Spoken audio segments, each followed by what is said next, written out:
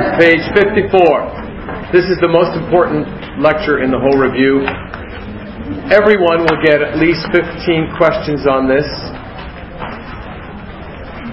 You'll think this is all your test was sometimes. Most people just dead guess on these ones. I don't want you dead guessing. And if they don't get dead guess, they use ABCs. I don't want you using ABCs on this. So let's talk about how you prioritize. Prioritization, delegation, and staff management. The first skill is prioritization. They will be testing to see how you prioritize 4 different patients. Number 1, you are deciding which patient is sickest or healthiest. Now, be sure you know which one you're looking for, because sometimes they have you looking for the sickest, highest priority, and sometimes they have you looking for the lowest, healthiest priority. For example, if they said, there's been a disaster in your town and you have to discharge one of the following people to make room for incoming wounded, who would you discharge? Would you be looking for the highest priority client or the lowest priority client? Lowest. But if they said to you, you receive report on all of the following 4 patients, which patient will you check first when you get out a report? What would you pick? Highest. So the point is, sometimes you're picking the highest, sometimes you're picking the lowest. Make sure you keep that in your mind, because sometimes you can start out looking for the lowest and halfway through the question start looking for the highest. You see, so don't get turned around in the middle of the question. Okay, example. Now, 4 rules for okay, that's that. Linda's not there.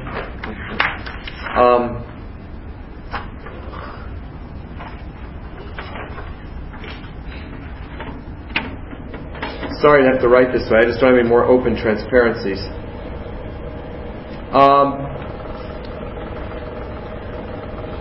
What they will do in the answers will always have 4 parts. They'll have an age, a gender, a diagnosis, and a modifying phrase. So the answers will always be a 10-year-old male with hypospadias who's throwing up bile-stained emesis. Well, the age is the age, the gender is the gender, the diagnosis is hypospadias, and the modifying phrase was who's throwing up bile-stained emesis. You got that? They always have an age, a gender, a diagnosis, and a modifying phrase. 2 of those are totally irrelevant, and you do not use them in your answer. Which 2 are irrelevant? Age and gender. When you prioritize, completely get rid of the age, completely get rid of the gender. You understand, though, in pediatrics, in a pediatric question, you got to pay attention to the age. But in a prioritization question, you don't pay attention to the age. Because a 2-year-old is not more valuable than a 90-year-old. They're both humans. You understand what I'm saying? So age is not a criteria whereby you prioritize. Gender is not a criterion by which you prioritize. Women are not more valuable than men. And men are not more valuable than women. It's irrelevant. Okay, the diagnosis is important, and the modifying phrase is important. Which one is more important? The modifying phrase. The modifying phrase is always more important. So, if the patient had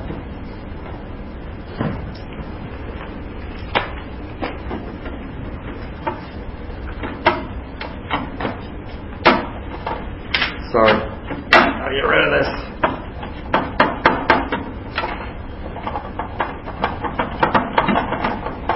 Okay, if the patient had angina pectoris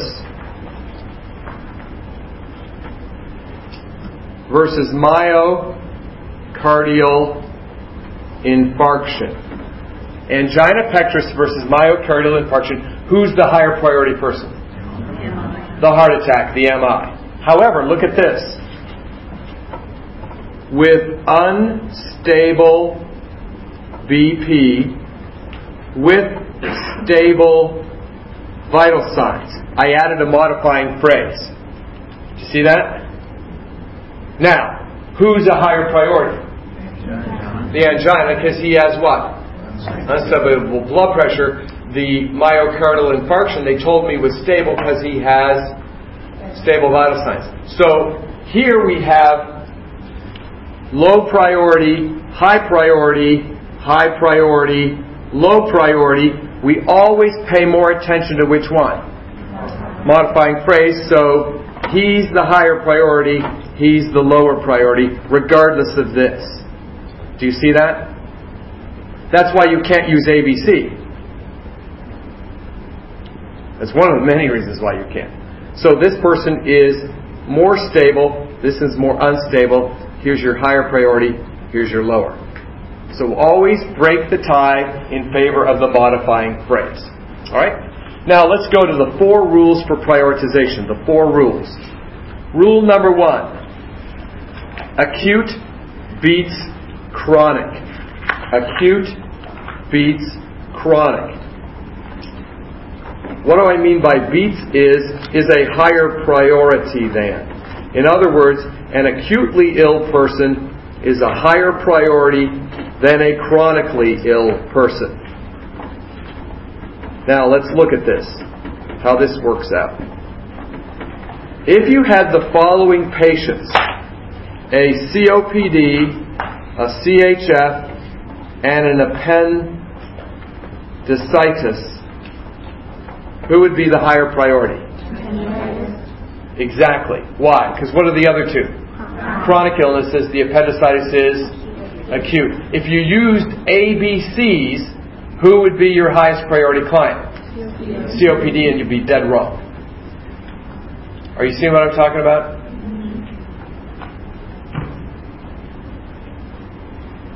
So, acutely ill, would you agree with me that an acute gut is a higher priority than a chronic lung? Absolutely. So acute beats chronic, it's not ABC. Okay, next one, rule number 2 on the next page. Rule number 2.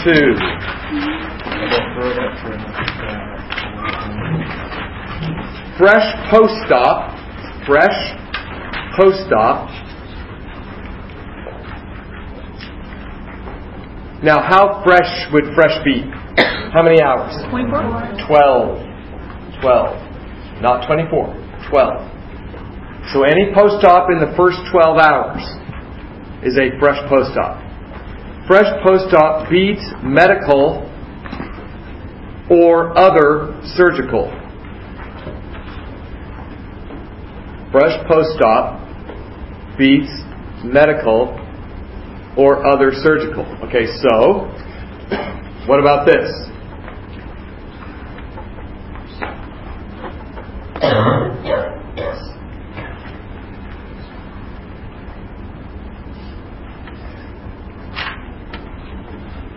Of those people, who is your highest priority? A COPDer, a CHFer, an acute appendicitis, a 2-hour post-cholecystectomy, and a second post-op day coronary artery bypass graft. Who's your highest priority? The 2-hour post-chole. Why? They're fresh post-op. And that beats what? Medical and other surgical. What about this? And a radical neck dissection. Who would win? 2-hour post-chole. And a bilateral above the knee amputation. Who would win? 2-hour post-chole. And a right frontal craniotomy. Who would win? The 2-hour post-chole. What's my point? Doesn't matter how bad the surgery is or how involved the surgery is. If you aren't 12 hours in, you aren't high risk. You're recovering. That fresh post-op is much more unstable than this guy, no matter what was done. So don't go on all of this stuff. Go on these time frames. Are you seeing that? Okay. Rule number 3. This is my favorite rule. I use it. I use it. This is the one I use. And that is unstable beats stable. Unstable beats stable. So that means unstable people are a higher priority than stable people. Duh. Who knew that before you went to nursing school? Who knew that in 7th grade? So then why don't you get these questions right all the time if you knew that? Why? Because you don't get them right. Why don't you get them right? You know this, then why don't you get it right? No, you use the word stable. Yeah, in the question, there's all these words, and you were never taught what words count for stability and what words count for instability. No school teaches that. I'm going to teach you that right now. It's Cedarville. I always tell the faculty when faculty meets, we got to teach the students what stable and unstable means. Oh, we do. No, they don't. I go in their classes, I listen, and they talk in platitudes. You know, if it's life-threatening, it's high. Well, then tell me what's life-threatening, guys. I mean, you can't just be... I need concrete, specific things to look at. So we're going to generate some concrete, specific lists here. Words to look for in an answer. Do you see the two lists? One list says things that make a patient stable, and the other says things that make a patient unstable. What do I mean by things? Words in an answer or modifying phrase that makes the patient either what? Stable or unstable. So that you can actually take this to a question and use it, and you'll know what you're talking about. Okay, let's go through the list of things that makes a patient stable. Let's start there. What makes an answer stable? Number 1, let's start real easy. Use of the word stable. No, I'm serious. People, I don't know how many people will say, well, it says they're stable, but they could just a second later they could just decompensate and they could herniate and then they could die and that could happen in seconds. So while it's saying it's stable now, they're really like a ticking time bomb, so I'm going to put them high priority. No! They said they were stable. They're stable. Don't argue with the fact that they said they were stable.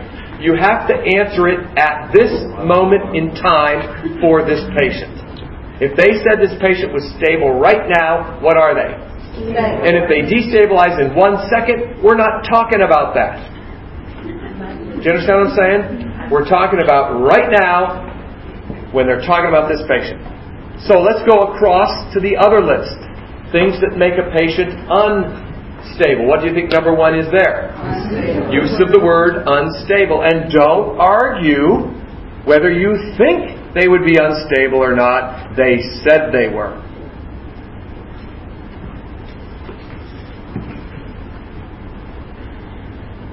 Okay, next, go back to stable. Go back to the stable column. We're going to bounce back and forth between stable and... You see what we're going to do here? Okay, stable. One thing that makes a patient stable. Number 2, chronic illness. Chronic illness makes you stable. So go to the unstable side. Number 2, what makes a patient unstable? Acute illness. What rule is that? That was rule number 1, wasn't it? The reason why I like this rule is because it grandfathers rule number 1 into it. Okay, go back to the stable side. A phrase that makes you stable. Post-op greater than 12 hours. If the patient is post-op greater than 12 hours, they are stable. So what makes a patient unstable? Post-op less than 12 hours. Now what rule is that? That was rule number 2. So I use rule number 3 because it includes rule number 1 and rule number 2. Okay, go back to something that makes you stable. Go back to the stable. Local or regional anesthesia. If you had a procedure with local or regional anesthesia, you are stable. So what makes you unstable? General anesthesia. But only in the first 12 hours.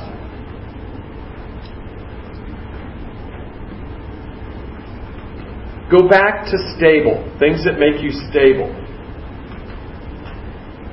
Lab abnormalities of an A or B level.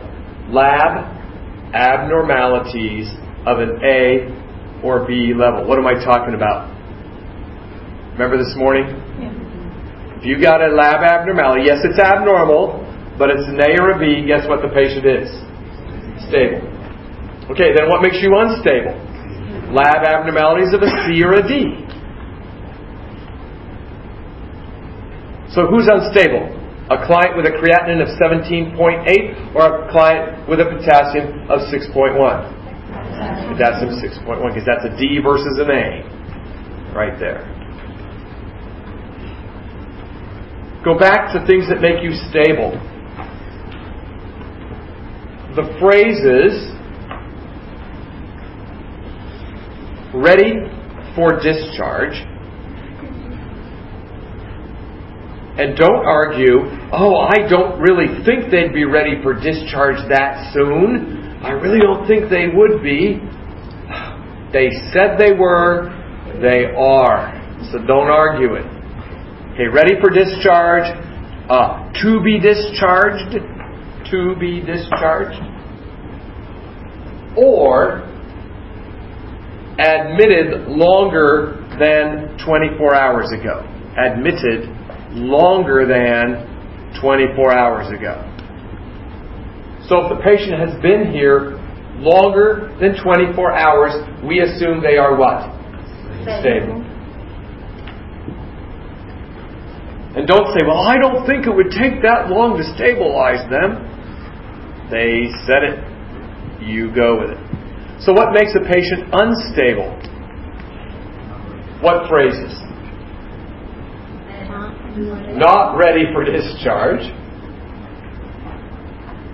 Newly admitted.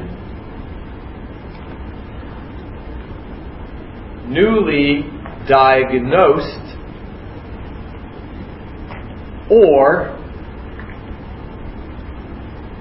what? Admitted less than 24 hours ago. Exactly. Admitted less than 24 hours ago.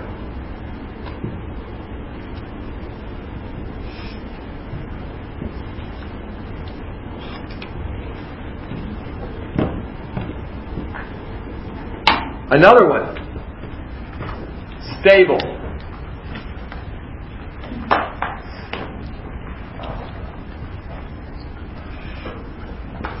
Unchanged assessments. Unchanged assessments. Meaning the assessment is unchanged. It's the same as it's been. There's nothing new. Okay, what makes a patient unstable? Changing or changed assessments. There's something new. There's something different.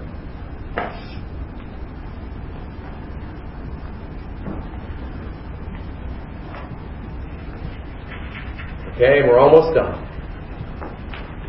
Go back to stable. This is a long one, so get it down word for word. The patient is stable. Don't write it down. The patient is stable if they are, here we go, experiencing the typical, expected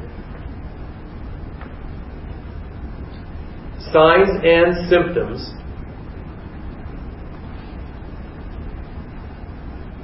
of the disease with which they were diagnosed. experiencing the typical expected signs and symptoms of the disease with which they were diagnosed. A patient is stable if they are experiencing the typical expected signs and symptoms of the disease with which they were diagnosed. Go to unstable. The patient is unstable if they are, and get this down now, experiencing unexpected signs and symptoms. Unexpected signs and symptoms.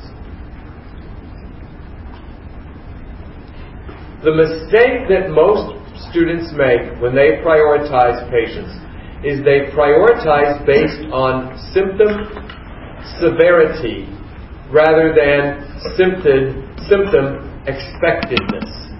In other words, if somebody has severe pain and somebody has mild pain, they will always prioritize the severe pain higher than the mild pain.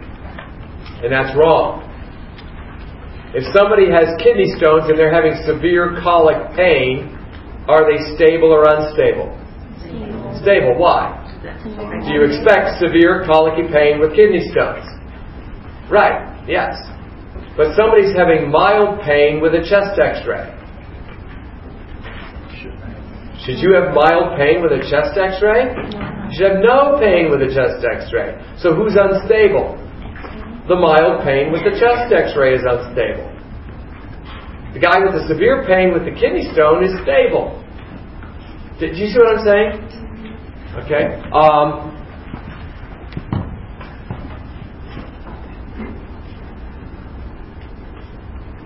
right. Let's look at how we apply this. How do we apply this? I want you to tell me who the highest priority patient is here, and I want you to use the rules I taught you. Okay? You have a 16-year-old female with meningococcal meningitis, right? Who has had a temp of 103.8 since admission 3 days ago. That's your first patient. 16-year-old girl, meningococcal meningitis. She's had a temperature of 103.8 since she was admitted 3 days ago. The next patient is a 67-year-old male with irritable bowel syndrome who spiked a temp of 100.3 this afternoon.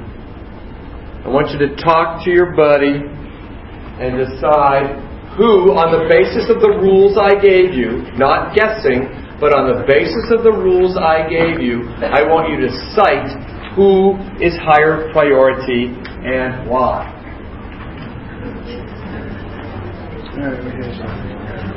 From what he said, then the 67-year-old one was.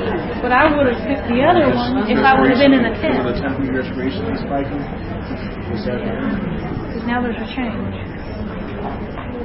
700.9. Yeah, 103. Or 100. 130. 100.3. I would say B. Yeah, this one has been admitted 3 days ago. Is that expected? 3 days ago? All we got to do is what they do. All we got to do is what they say. How many would say, what are you guys saying, A or B? B. B is the answer. Now, what do we rule out right away here? A. Okay, so we can rule this out. And we can rule that out. Okay, now.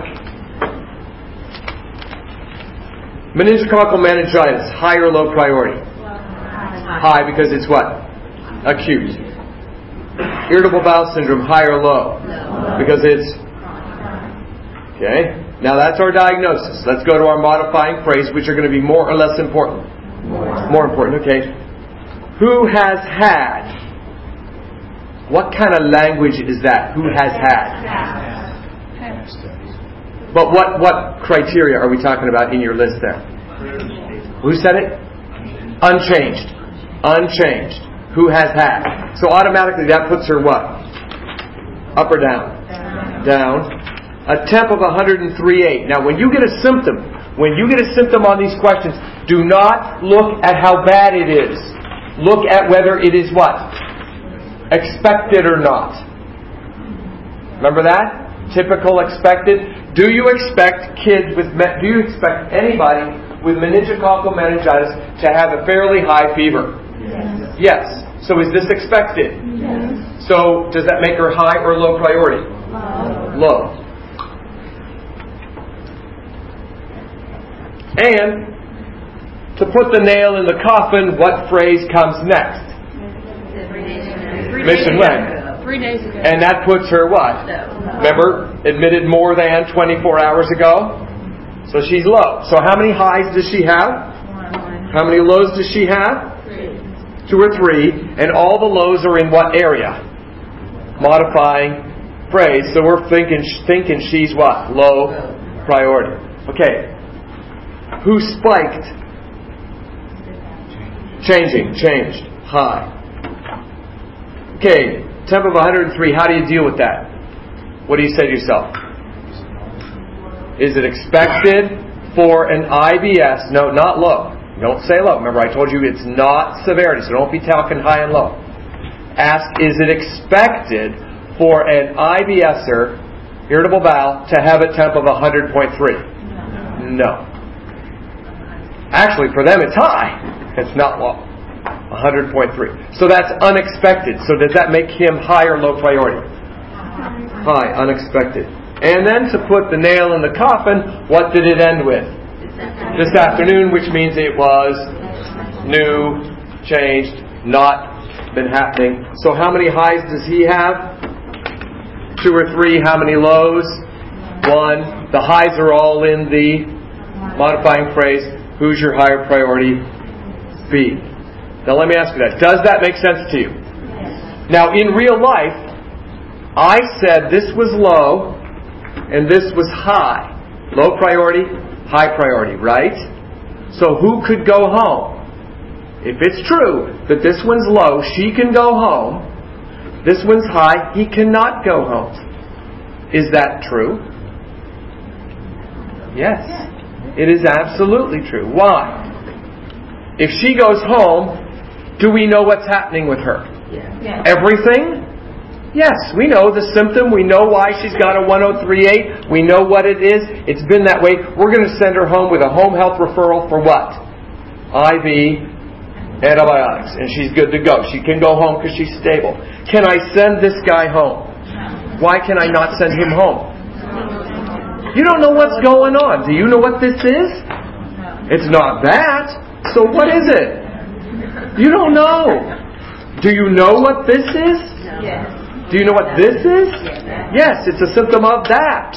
Well, I knew she had that. Tell me something I didn't know. I can't send this guy home. This guy could probably ruptured an ulceration, probably is developing septic peritonitis, and we're just catching his temperature on the way up. If I send him home, he's going to come in dead because he's going to go into septic shock and fade out during the night and no one knows it. Do you see why this guy, you can't send him home. He may die. This one, you can send home. How many of you would have picked the meningitis an hour ago?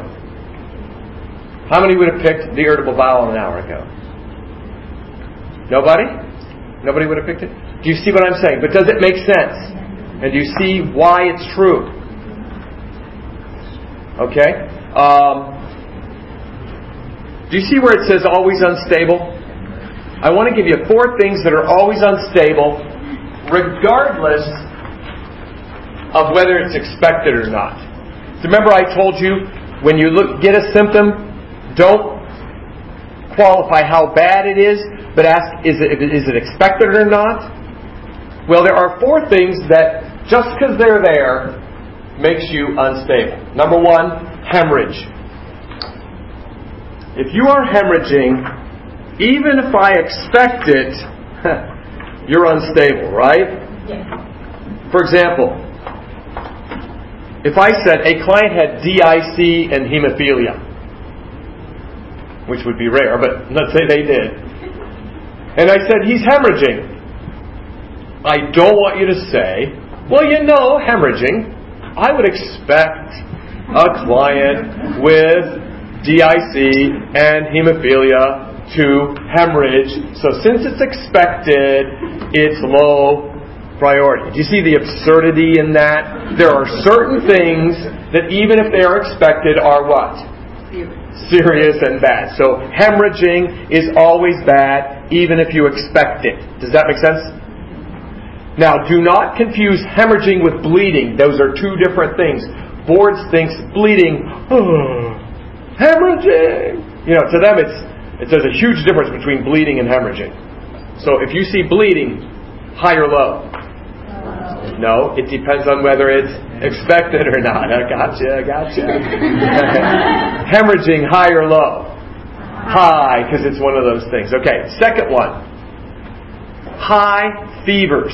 Over 105. 105 and over. Why? Even if it's expected, what will a person with a fever of 105 and over do? Seize. So that's high priority. Even now, what could I have done to this meningitis girl to make her a high priority? Made her temp 105, and then she's there. Okay. Hypoglycemia is the third one, a low blood glucose. A patient has hypoglycemia. Their blood glucose is 8. Don't do this. Don't say, well, I would expect a low glucose with hypoglycemia. So an 8 is stable. Do you see how stupid that is? If you got a low sugar, it doesn't matter if it's expected or not, you are in trouble. Okay? So hemorrhaging, high fever, hypoglycemia. So far they're all H's, right? And the last ones are pulselessness or breathlessness. If you are pulseless or breathless, even if it's expected, you are high priority. Now, how would that ever happen? Well, could you imagine a question like this? The patient has VFib, ventricular fibrillation, or asystole, and you don't get a pulse. High or low priority?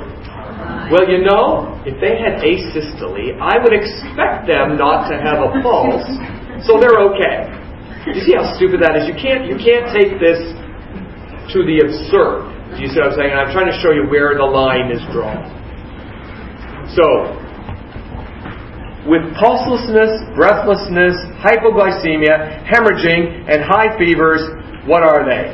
Unstable, regardless of expected or not. But everything else obeys the rule of expectedness or not. Do you understand that? That's the way to go with it. Hey, just a real quick question. When is pulselessness and breathlessness actually the lowest priority? At the scene of an unwitnessed accident. At the scene of an unwitnessed accident, if you find anyone who is pulseless or breathless, guess what? They are what? What did you say? They're dead. They're the lowest priority. But if you witness the problem, who's the highest priority? Pulseless, breathless. So knowing whether to prioritize pulselessness and breathlessness highest or lowest depends on witness or not. Was it witnessed? Was it not witnessed?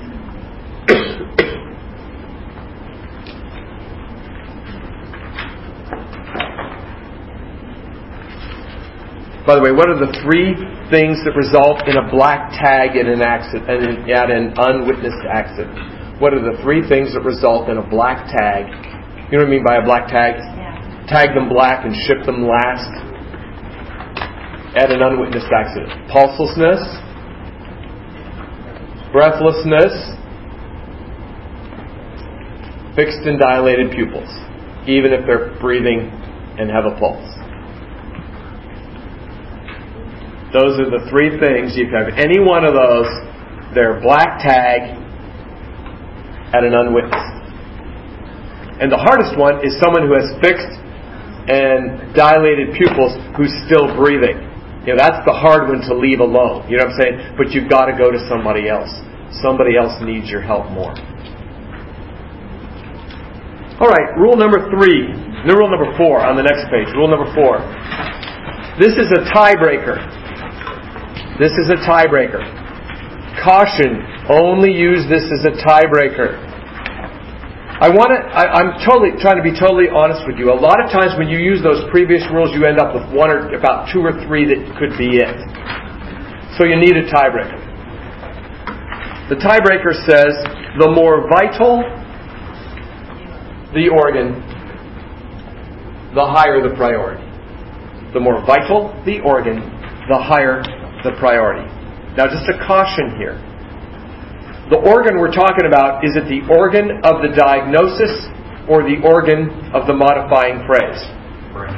The organ of the modifying phrase is what we're talking to. When you do your tiebreaker, do the tie-breaking with the organ in which the modifying phrase is happening, not the diagnosis itself. You got that? Okay, now, what I need to give you is the order of organ vitality. So here it is. The most vital organ in your body is your brain. The second most vital organ is your lung. The third most vital is your heart. The fourth is the liver. The next is the kidney. And the next is the pancreas. After that, no one agrees. So that's good enough. That'll get you what you need. Brain, lung, heart, liver, kidney, pancreas. In that order. So, you have a 23-year-old. Does that matter?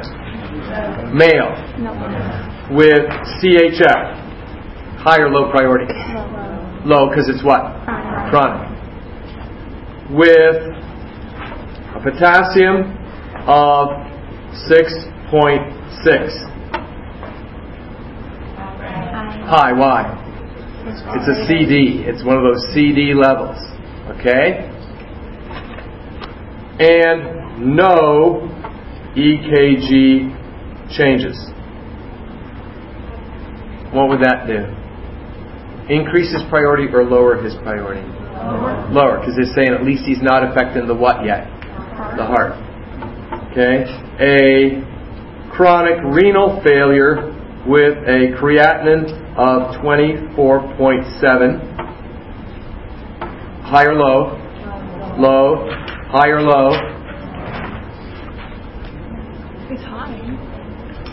No, I mean high priority, low priority. Oh, low. Why? For 2 reasons. It's an A level plus it's expected. And this is really not expected with that. And pink, frothy sputum.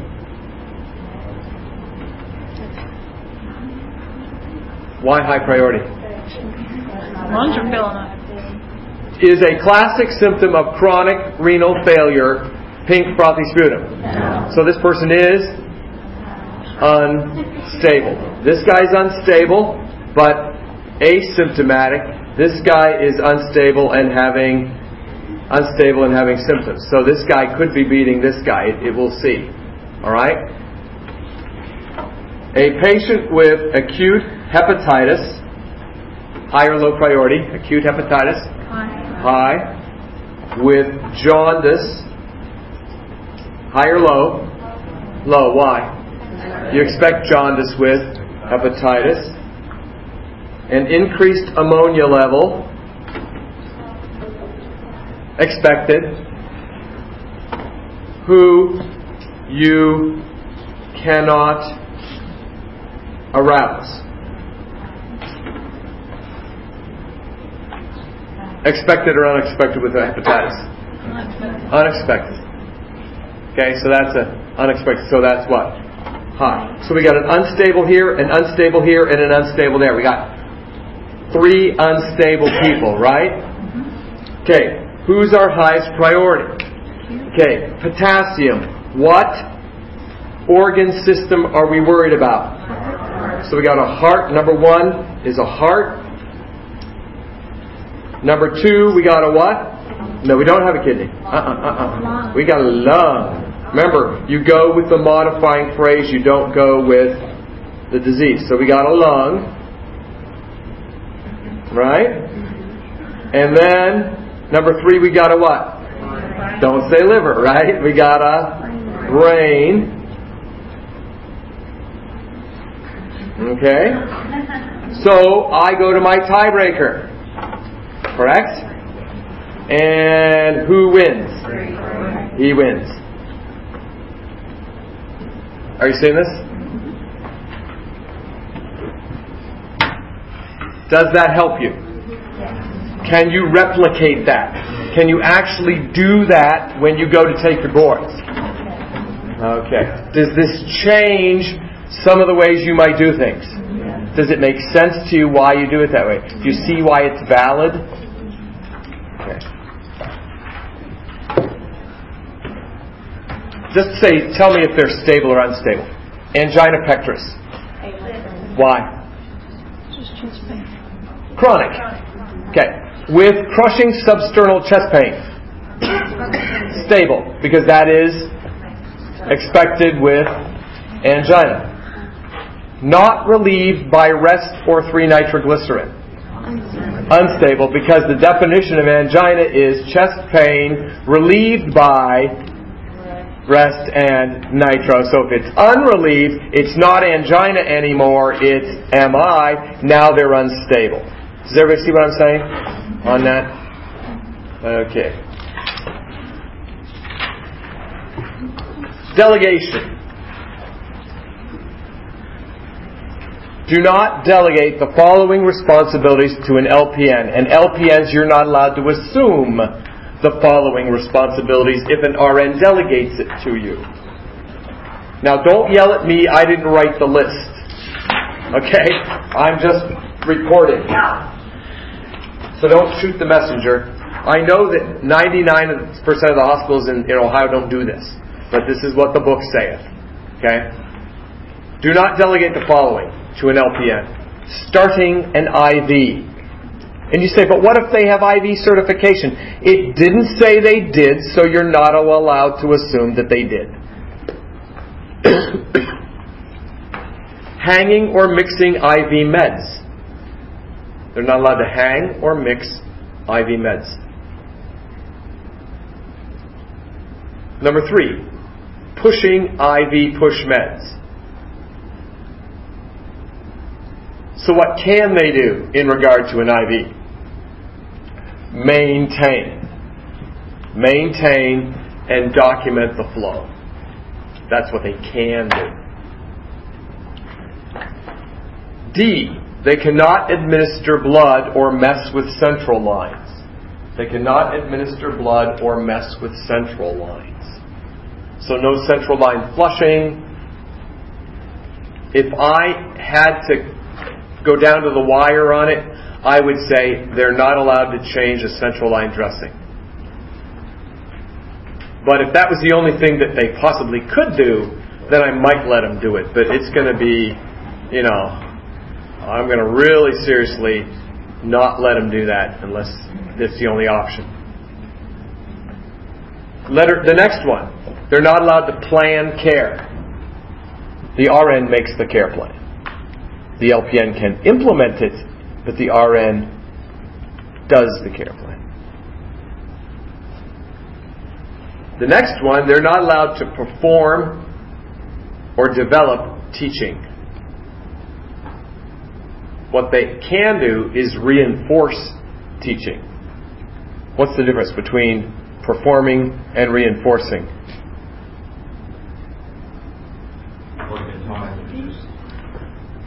Yeah. So if somebody needs taught about their diabetes, who should do the patient teaching regarding the diabetes? The RN. But can an LPN reinforce the necessity of doing an AccuCheck before you give insulin to a patient? Yes.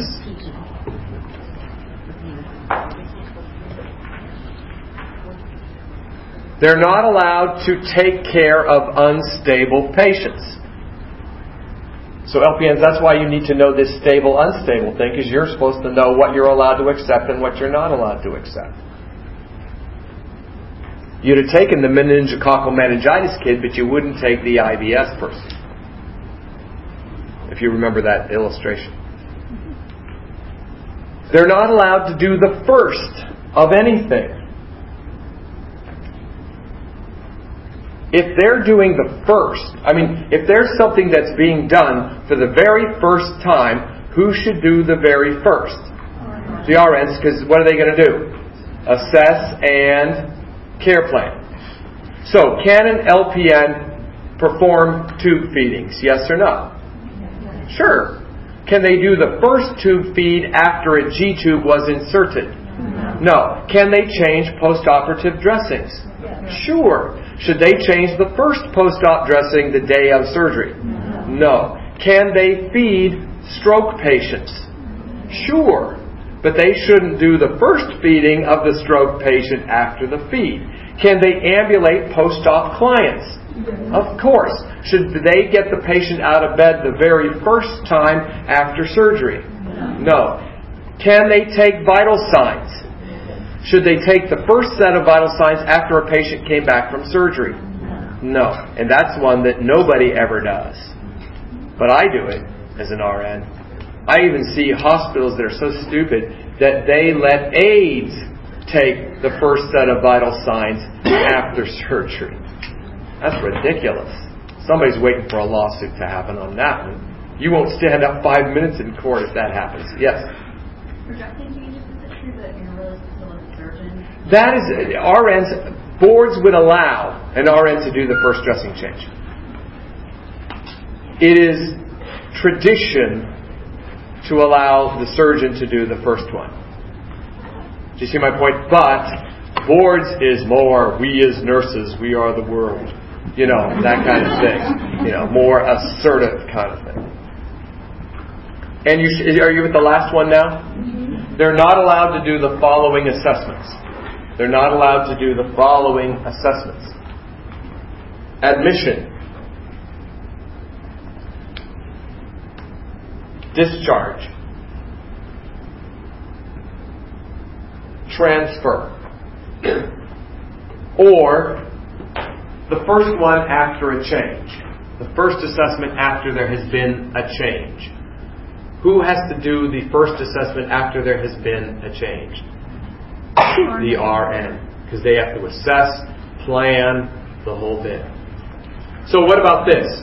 In report, a nurse says, I think I heard crackles on that guy in 52. He's never had them before. I think that he has had them. I think I heard them. Who would be the person that should go assess that person in the morning? The RN. Something may have changed. Okay.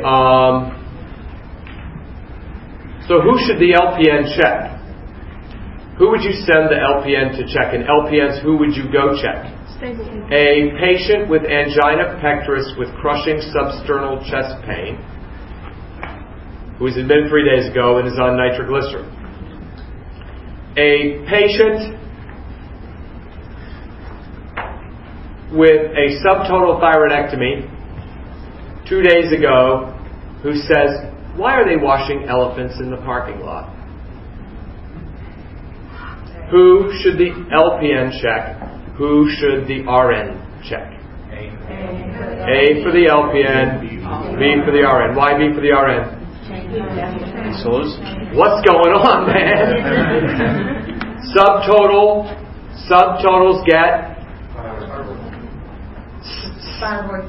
storm. And what's a symptom of storm? Delirium. It could be that person's going into storm. We don't know. But the angina with the substernal crushing chest pain and the night, that's all totally... But why are they doing that? Why do they always give you the crushing substernal chest pain versus somebody that says, why are elephants in the parking lot? They know that people, including nurses, when they hear crushing substernal chest pain, they go what? Whoa! But don't go whoa, because it's no big deal. It's expected, and you're going to treat it, and it's nothing. Does everybody understand that? Make sense? Okay. Now, do not delegate the following responsibilities to an aide. They won't call it an aide, they'll call them a UAP, unlicensed assistive personnel. When they talk about a UAP, it's an aide, a tech. Here's what they're not allowed to do. Charting. Now, they can chart what they did, but they can't chart about the patient. They can chart what they did, but they can't chart about the patient. So could they chart side rails up, bed in low, call light in reach, bed bath given? Yes. Could they chart patient less anxious today, tolerated, ambulation well? No. Secondly, they're not allowed to give meds. Except for what? What meds can they give? Topical, over-the-counter barrier creams.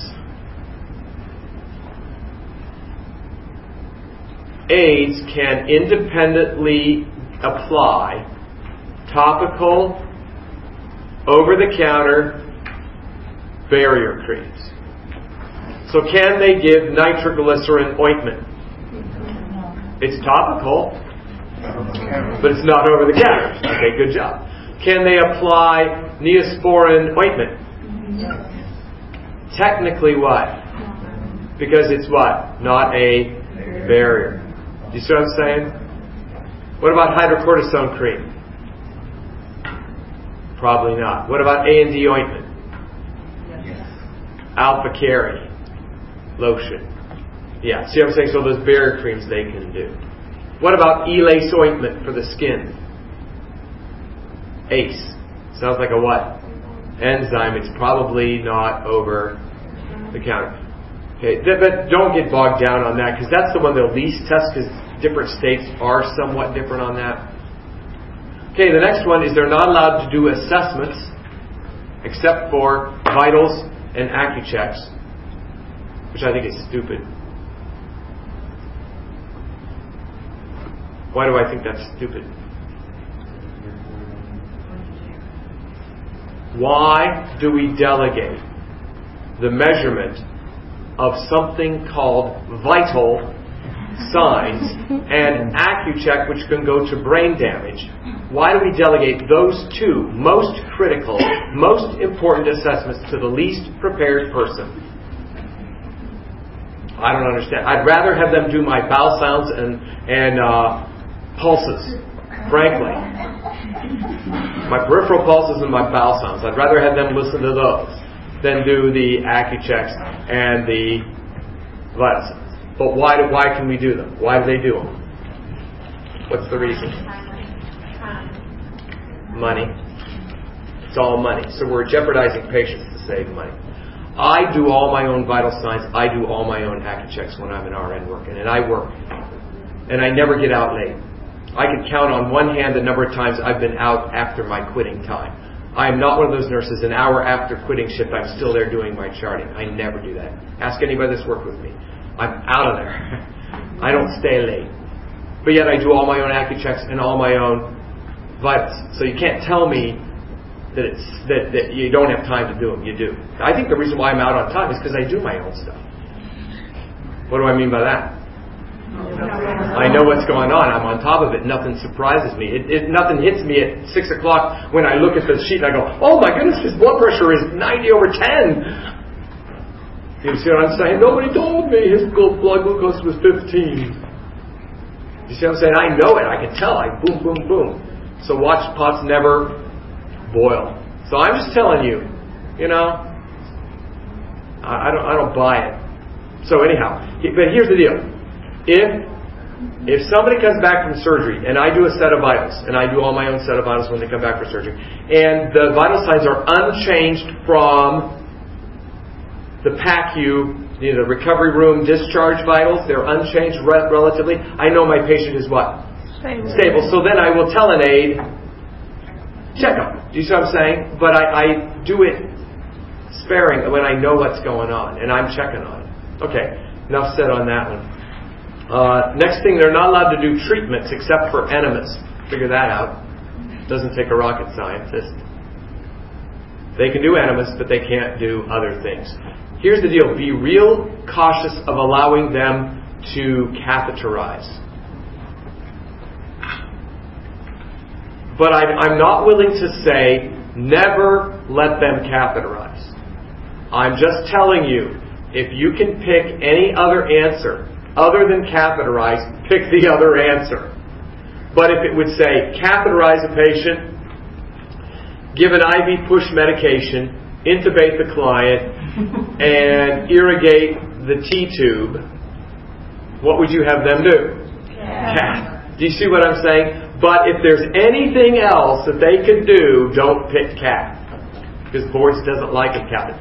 One aid, I know there's one big question on ATI that was talking about what would you let an aide do, and you were between having them empty the bag on an ileal conduit continent pouch and versus somebody or versus evaluating the effects of range of motion, I think it said. Everybody was freaking out between this emptying this bag they never heard of, let alone, an aide doing it, versus range of motion. But that question was not about that. The question was about doing versus evaluating. Do you see? And people missed it.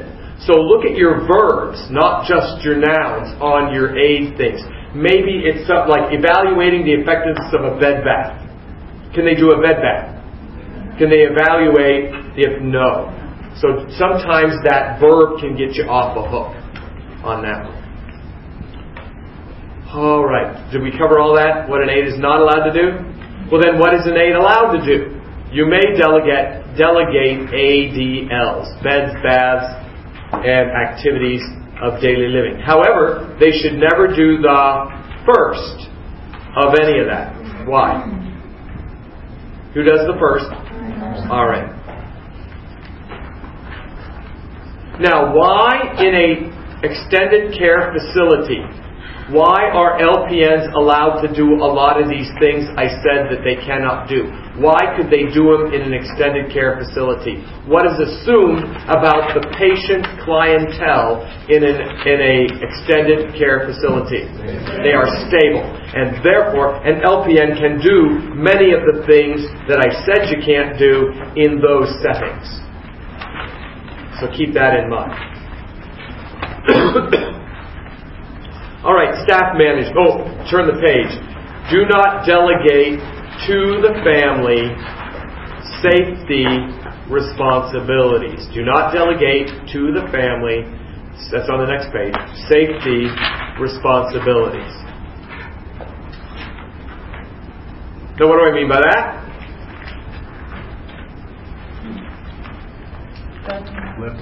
Who's responsible for the safety of the patient? You are.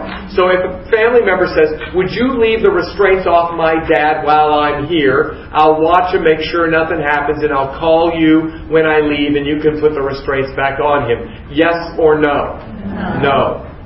Saunders says yes. I'm telling you, no. The book is wrong. You cannot delegate safety to a non-hospital caregiver. What about a sitter? Yes, why can you delegate to a sitter? What does the sitter have to... What has to happen for them to be designated a sitter? You have to teach them, and you have to put in the chart documentation that you what? Taught them. So the second sentence is, they can only do what you teach them to do. So if you decide, and the doctor says, that the mother can give this 3-year-old kid the insulin shot. Okay? Can you do it? Yes, as long as you what? Document in the chart that you taught them. You put them through the same checklist that you would do with any new hire, on competency for insulin injection. And then you put that in the record and you're good to go. But you can't just let them do it without documenting, teaching, and their competency. What if a mother says this?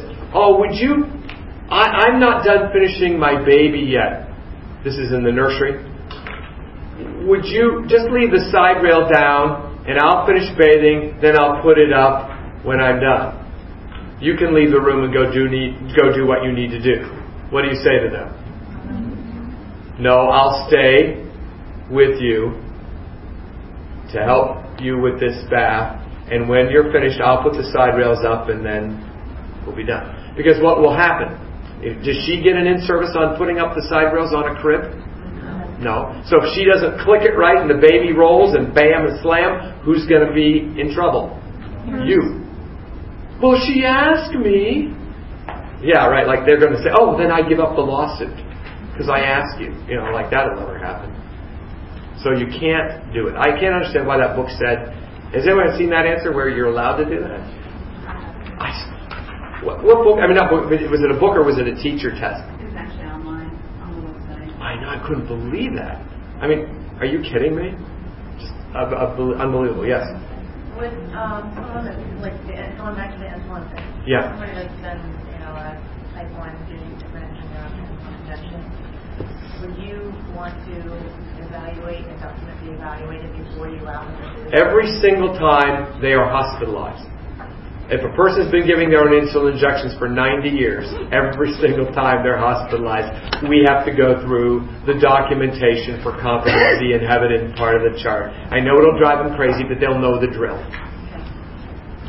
Okay, staff management. How do you intervene? How do you intervene with inappropriate behavior of staff?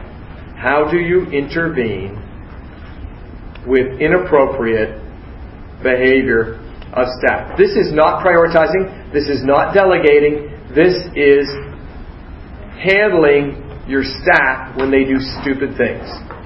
And boards will give you those questions too. Have you ever seen that? You're a nurse manager, you're the charge nurse, you're the LPN in charge, or you're an LPN and the nurse does this and how you deal with it. Okay. Number 1. Number 2. There are always 4 answers.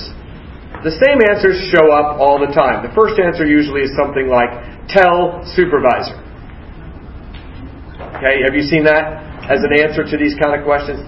A staff member's doing something stupid, what do? Tell the supervisor. That's always there.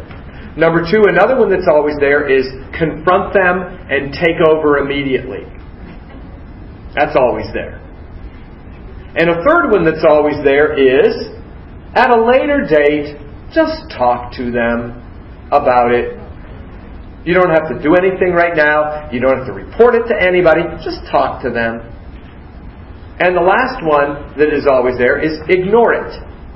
Just let it go. Ignore it. Now, one of those is never the answer. Which one is never the answer? Ignore. Because you never ignore inappropriate behavior of staff. You always take it as an opportunity to teach and change behavior.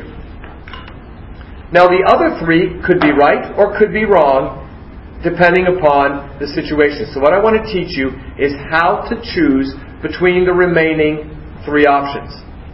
When you get a staff question, the first question you should ask yourself is, number 1, is what they are doing illegal? You see where I'm at? Is what they're doing illegal? That's number 1.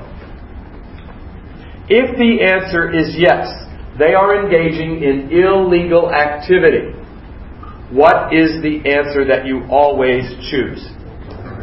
Tell supervisor. That's always the answer.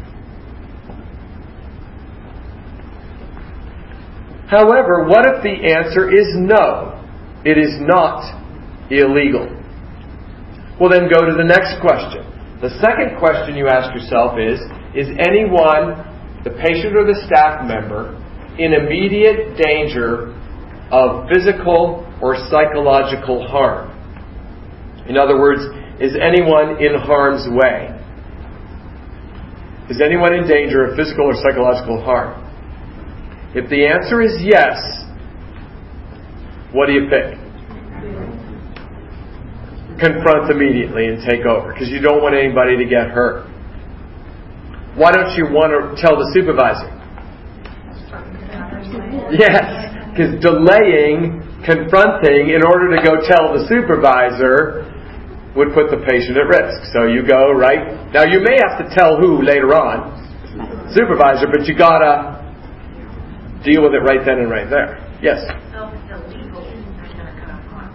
Yeah, if it's illegal, and we're not there yet, but you're ahead of me. But sometimes in certain situations, it is both illegal and harmful. In that case, you do both, but in what order? Confront, then tell. But look at this, if it's not harmful and illegal, what do you do? Not harmful, but illegal. Tell supervisor. But if it's illegal and harmful, you do both, but first you intervene and then you tell supervisor. Good point. That's a good question. Okay. Next one. What if the answer is no? Nobody is in harm's way. Well, then go to the next question. The last one. The third question says, is this behavior legal? Not harmful, but simply inappropriate? If the answer is yes, what do you do? What do you pick? Approach them later on and talk to them. Just counsel them later on. No hurry, no rush. Okay, now I'm going to give you some scenarios, and I want you to tell me which one you'll pick. And I want you to ask those questions of yourself. Okay? You suspect that a nurse, you're an LPN, you suspect that an RN with whom you work is diverting narcotics for private sale and use. Well, is that illegal? Yes. So what do? Tell the supervisor. Okay. You're an LPN, you walk by the room of an aide who is giving perineal care to a patient, and the aide is not wearing gloves. Is that illegal? No. Is anybody in harm's way? Who? The aide. So what do you do as the LPN? You go right in and say, let me take over. You wash your hands, you get gloves on, and I'll help you finish. Got it? You're an LPN. You notice an RN going home every day with bulging pockets. What do you do? Is that illegal? Yeah, it could be stealing, right? So you what? Tell the supervisor. Okay, you are an LPN in the OR. You're a circulating LPN in the OR. And you notice the surgeon during surgery contaminates the pinky of his left hand. What do you do? Is that illegal? No. Is anybody in harm's way? Yes. Who? Patient. So what do you say? Excuse me, you just contaminated the pinky of your left hand. I have a glove right here for you. See what I'm saying? You're an LPN, and an RN always gives report at change of shift, and this RN always says exasperation instead of exacerbation when referring to COPD. So the RN is saying he's having exasperations of COPD. And they're saying it over and over again all the time. So what do you do about it? Well, is that illegal? It should be, but it's not. Is anybody being harmed? So what would you do as an LPN? Say, hey, come here. Sometime later, at a good time, you'd say, hey, I noticed you're always saying exasperation. Am I wrong? But I kind of thought it was exacerbation. Now I could be wrong, but what do you think? That kind of thing. Because remember, when you have a problem with somebody else, What do you always talk in? I, not you. You know, as an LPN, you would say, you're wrong, you're always saying the wrong. Not a good idea. I mean, it's okay to do that, but that's the wrong phrasing. Okay, are you getting it? Kind of getting the idea of how you're going to do that. Yes? Question. The first example that you said was that the RN is diverting drugs. So does that imply that the patients that she's diverting skin for are not getting that medication? No, that does not imply that. Now, if it says this, you are an RN. One of your fellow RNs was passing narcotics to a bunch of patients. You notice that he is somewhat incoherent and not as attentive as usual. What would you do? Yeah, I would. There, you've got illegality, and the patients that he's caring for could be in jeopardy. So you've got what you were talking about, harm and illegality. So first you would say to him, you're over here, you stay over here, you're not touching any patients anymore, and then you call the supervisor and get it going. Okay. But if they want harm to be there, don't imagine it to second degree. Just kind of, it'll be pretty clear for you. Question? What if you was an LPN and you seen a nurse taking the patient's pill An in RN? their mouth? An RN, yeah. Or an LPN. Either. So you're an LPN and you observe an RN taking a pill. Would you confront him right then, or would you go tell the supervisor? Okay. Yeah, I would probably, at that point in time, there could be harm. Because what is that being taken, and could it affect their care? Do you see what I'm saying? Because I actually saw them take it. Mm-hmm. Now, if they're diverting narcotics with the counts, I don't know what they're doing there. They could be just, falsifying records. But I saw them take a pill. So I go up and say, what is that pill you just took? You see what I'm saying? Mm-hmm. And then I might tell the supervisor if it wasn't something that was logical explanation or if I thought was a problem.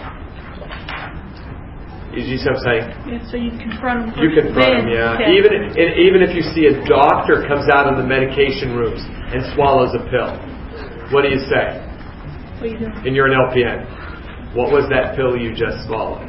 And even though you may not feel, it's a doctor. No, boards want you to go after him. Boards just gets goosebumps when you go after doctors. They love it. It makes them quiver. What, on a HESI test, would it be the answer the same way? I think so. I think so. HESI's favorite question about inappropriate behavior is not staff. Their favorite one is, you've got two patients who are engaging in sexual intercourse in a room. What do? You shut the door. No, that's the HESI answer. You shut the door and let them do it. That's the answer? No, that's the answer on HESI. I'm telling you. Wow. Isn't it? Have you had the HESI and taken that one? Was that the answer? That was the answer. Yeah. So anyhow, they love that one. That one shows up all the time. I think it's one of their favorite questions. Okay. And also, they'll say masturbation, which is you just shut the door. That's another big one. Okay, let's go to the last lecture, and we'll be done. Last lecture. Before I started, I want to direct you to the last 2 pages.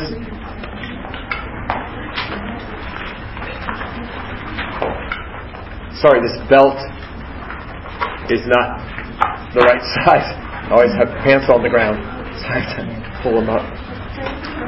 Okay, the first one is, do you see the abdomen there? It's divided into 4 quadrants. What this is about is they will ask you to point and click where you would find the organs. Where's the liver? Where's the pancreas? Where's the right kidney? Where's the left kidney? Where's the spleen? Where's the ascending colon? Where's the descending colon? You see what I'm saying? And so what you got to be able to do is click on the correct quadrant. Now, they give you a little bit of leeway with this one. As long as you're in the general vicinity, they're going to count it.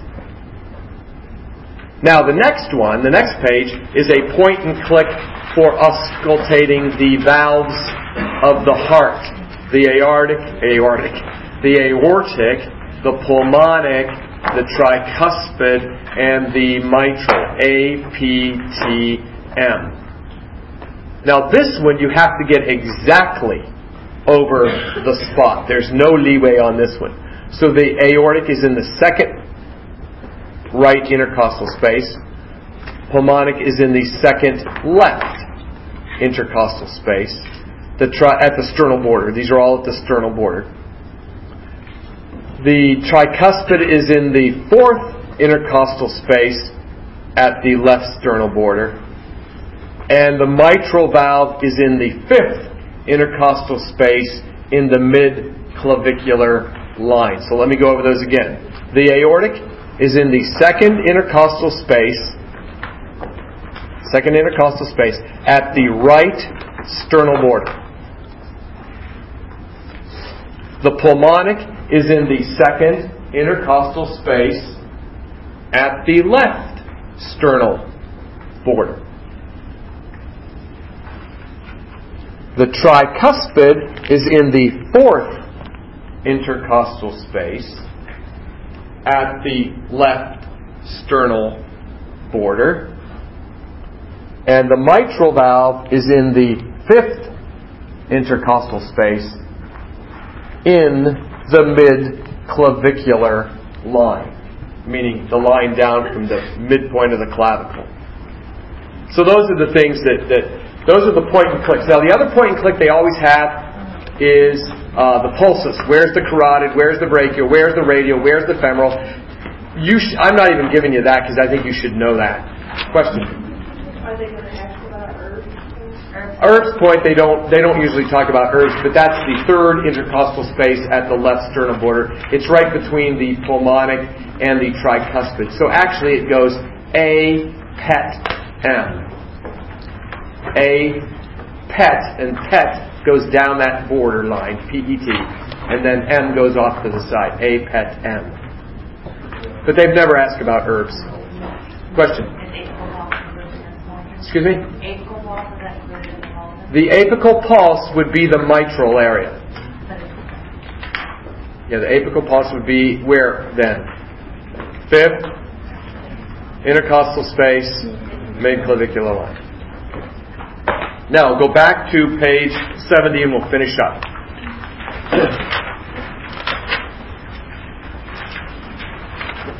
I have given you a lot of information. And I've given you a lot of application of that information. And that's going to serve you well. But I can't teach you everything that they could possibly ask. Because if I taught you more, they would just ask harder stuff. And if I taught that, they would just ask harder stuff. And if I taught that, they would just ask harder stuff. So where do we stop? Well, we're not getting on that merry-go-round. I'm teaching you the basic stuff that you need to know to pass. Now, you all are going to have to guess. Everybody in this room is going to have to guess an awful lot on this test. Because it is a computer adaptive test. And that is the nature of computer adaptive testing. If I took the test, would I fail? No way. It's impossible for me to fail. I could never fail this test. But would I have to guess a lot on it? Yes. Why? Because it's computer adapted. And it would try to camp out on stuff I didn't know, which would be pediatrics. That would be the area I would be weakest in. Okay, so let's talk about how you guess. Because I want to help you out there too. How do you guess? Now, what I am concerned about is a lot of reviews give you a lot of guessing skills and guessing strategies. And that's dangerous. Because when your anxiety goes up, what do you revert to? Using fancy little guessing skills and guessing strategies instead of using your knowledge and your common sense. So, what do I want you to use first when you answer a question? Knowledge. If your knowledge is failing you, what do you use? Common sense. When common sense fails you, what do you use? A guessing strategy. And some of these reviews just tell you all these guessing strategies, and then you go to take the boards and you're trying to figure out what guessing strategy to use instead of answering the question. And it actually makes you worse. Okay? So I'm just cautioning you about these. These are what you use when you don't know what's going on. Okay, psych questions. The best psych question, if you're totally clueless on it, the best psych answer is the nurse will examine their own feelings about. Why is that the best? Why is it best that the nurse examine their own feelings about something in psych nursing? Yeah, because that way you don't counter-transfer. Remember counter-transference? The patient reminds you of your dad, so you treat him dirty because you didn't like your dad. You know what I'm saying? So you have to examine your own feelings before you're a good therapist in psych. Secondly, in psych, another really, really good answer in psych is establish a trust relationship. Why would that be a good guess in psych? Establish a trust relationship. Because if you pick something else, what would you be saying? It's not that important to establish a trust. Oh, I don't think so. Now don't use your, you understand what I'm saying? Don't use, here's where common sense should be applied before this rule. You have a schizophrenic client who has a knife who is about to stab you. What is the most important thing to do? Establish a trust relationship. Run the other way. What's the answer? Run the other way. But Mark said establish a trust. Do you hear what I'm saying about using these cutesy little rules before you use your common sense? Okay. Nutrition. I tell you what, I have to guess all the time in nutrition, particularly in those answers where they say, what meal would be good? And then A would be like baked potato, boiled bacon, and fried cheese, and a guacamole peanut butter milkshake. And the other one is a chicken tenders, green leafy vegetable salad, tofu, custard, and a slice of bread. See, you know what I'm saying? And they've got all the... Oh man, I just crashed and burned on those. But I figured out a guessing strategy that gets me about 75% right, even when I don't know anything about it. My rule is, in a tie, pick chicken. I'm serious. This works. It should never work. It has no right working. But I'm telling you, on these nutrition questions, if answer B has chicken in it, I'm heading for it. And I get it right like 3 out of 4 times, and I'm just totally dead guessing. Of course, I don't go with fried chicken because I know that, I'm bad, but I know that's bad. Fried's no good. But if it's baked chicken, oh man, that's the meal I'm picking. Now, if chicken's not there, I pick fish. But I don't pick shellfish, like lobsters and why? Because they're high in cholesterol. So I pick just the regular fish. The scale fish, not the shellfish. Number 2, never pick casseroles for children. If they ask you what's a good meal for this child and it's a little kid, don't pick a casserole. Tuna, tofu, and alfalfa casserole. It may be wonderfully nutritious, but they won't eat it. So don't pick a casserole for them. Number 2, never mix medication in children's food. By the way, before you mix medication in anyone's food, what must you ask for? Permission. You never Mickey Finn patient's food. Okay? And I know that when I've worked in nursing homes, and I've Mickey Finned 90% of my patients' food. But on the boards, I won't do it. Okay? Toddlers, it's finger food. It's finger food. In other words, what's a better meal for a toddler? Hot dogs and French fries or a tofu, bean curd, and alfalfa sprout salad? The hot dog and the French fries, even though the other one is much more nutritious. See, when they give you a toddler question, it's not about nutrition content. It's about what can they eat on the run. So it may be not very healthy, but it's finger food, so go for it. I have to laugh. They always say, I love statistics and research projects, but this big research project came out of Ann Arbor. Well, I should have known already. That hot dogs and popcorn are the top 2 things that toddlers choke on. Duh! What are the top 2 things that toddlers eat? Hot dogs and popcorn. Do you see what I'm saying? tofu squares and bok choy were the top two things toddlers ate, what would be the top two things they choke on? Tofu squares and bok choy. So you got to watch that stuff, but it's just kind of crazy. Anyhow, preschoolers, leave them alone. Leave them alone. What's that mean? 1 meal a day is okay. What do you know about preschool eating habits? They eat when they're hungry, and they may not eat but 1 meal a day, and they eat the same thing every day for 7 weeks. Then they change it and eat that for 7 weeks. So what do you do as healthcare workers and parents? Leave them alone. There's no such thing as anorexia nervosa of preschool. They don't say, "Ooh, I like that." No, they don't. They eat when they are hungry. Why do they not need the food that the toddler needed? Exactly. What's the growth curve of an infant? Like that. What's the growth curve of a toddler? Like that. What's the growth curve of a preschooler? That. Who needs more? When a kid went from toddler to preschool, what happened to his nutritional needs? They bottomed out. What do parents always freak out? He isn't eating like he used to. He's a preschooler. He's not growing like he used to. And parents don't get that. That when you shift from toddler to preschool, they're going to stop eating, and that's okay. 1 meal a day is okay. We have a rule at our house. You take 1 bite of everything on your plate, but you don't have to eat anything else if you don't want to. But you have to take 1 bite of everything. And if that's when you're done, you're done. My brother, who was a pediatrician who should have known better, he had kids too. And his rule was, you eat everything on your plate.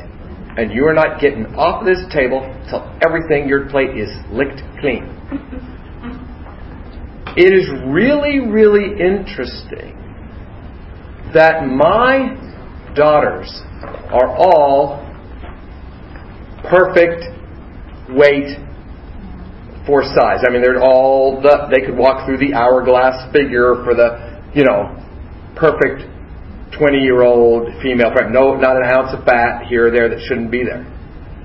His kids are.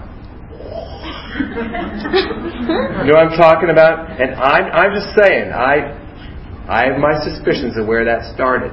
Because in their lives, what made them good and obedient? Food. And food was what reinforced if you were good or bad, obedient or disobedient. And so, do you know what I'm saying? And my kids' food was just food. So I don't know. It's interesting. Okay, who cares? Let's move on. Pharmacology. But I'm just telling you that for your own thoughts, okay? Pharmacology. I have to guess all the time in pharm. The most commonly tested area in pharm is side effects. You do not have to memorize dosages. Please don't do that. Don't memorize routes. Don't memorize frequencies. If you're going to do any memorization of drugs, please memorize side effects. Why? Because you are a nurse. Your job is to assess for side effects and see if things are working. Your job is not to prescribe the dose, prescribe the frequency, prescribe the route. Now, there are some where they might give you a dose that makes sense or doesn't make sense. You know what I'm saying? Like Dig 10,000 milligrams, that kind of thing. So number two, if you know what a drug does, but you don't know the side effects, how should you proceed? Have you ever been in that situation? You go, I know that drug. It's Protonix. It's a proton pump inhibitor. It prevents ulceration in the gut. And then it says, what are the side effects? And you go, I didn't know that. If you'd asked me what it was, I knew. You see what I'm saying? Have you ever been there? You know the drug, but you don't know the side effects? Great guessing rule that will get you the answer almost 80% of the time. 4 out of 5 times. Pick a side effect in the same body system where the drug is working. Let me illustrate this. If you got a question about a drug, let's say you knew the drug was a GI drug, but you didn't know the side effects, would you pick drowsiness, tachycardia, or diarrhea? If you knew it was a heart drug, but you didn't know what the side effects were, would you pick drowsiness, tachycardia, or diarrhea? Tachycardia. If you knew it was a central nervous system drug, but you didn't know what the side effects were, would you pick drowsiness, tachycardia, or diarrhea? Drowsiness. That works so much for me. It's really, really big. Doesn't it make sense, though? If a drug is having a therapeutic effect in certain areas, it's also going to have some side effects there, too. So why would a CNS drug have a problem with your gut? You know what I mean? That's kind of the question we'd ask. What about number 3? Do you think this might happen to you? If you have absolutely no clue what the drug even is, you swear you've never heard of it. Could that happen? Okay. You're not dead yet. You're close, but you're not dead yet. Look to see if it's PO. If they said it was PO, I think you might have dodged a bullet 2 out of 3 times. At least 50-50 you're going to dodge the bullet. Pick a GI side effect. If it's PO, pick a GI side effect. That works about 50-50. And you say, well, that's not very good. It's better than 1 in 4. Isn't it? So that helps me with some questions, particularly the really hard ones. Number 4, never tell a child that medicine is candy. Because if you tell them, oh, this is candy, when they go home, what are they going to think medicine is? Candy.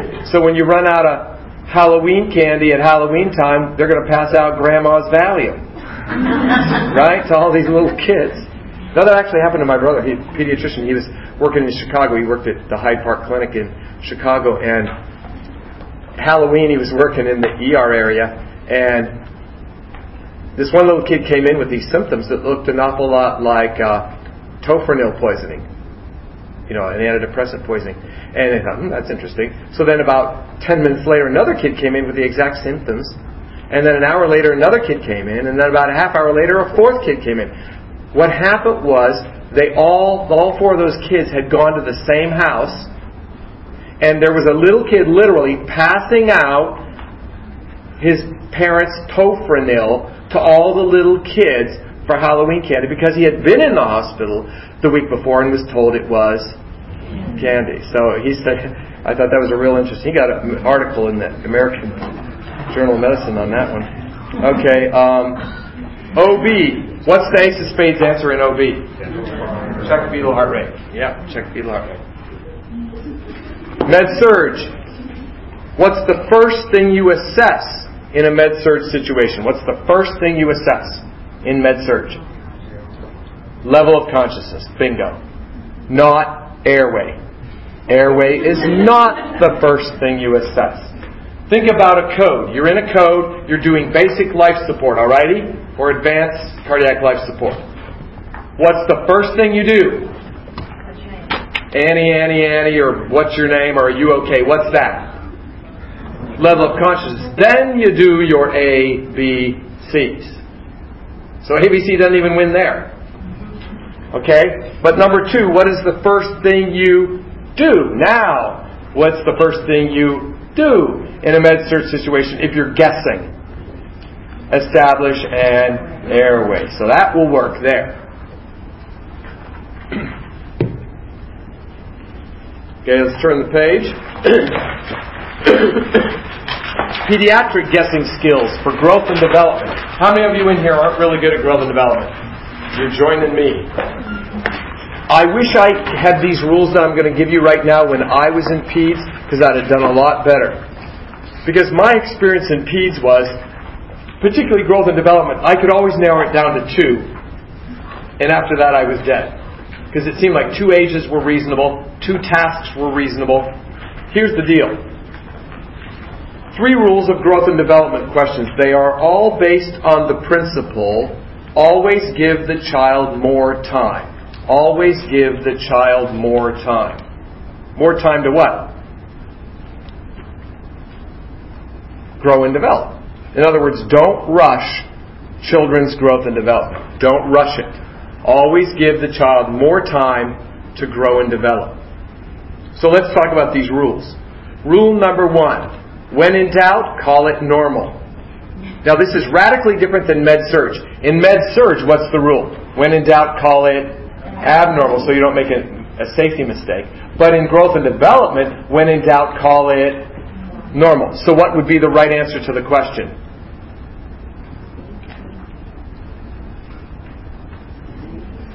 C. Why is the question written the way it is? What age did they give you?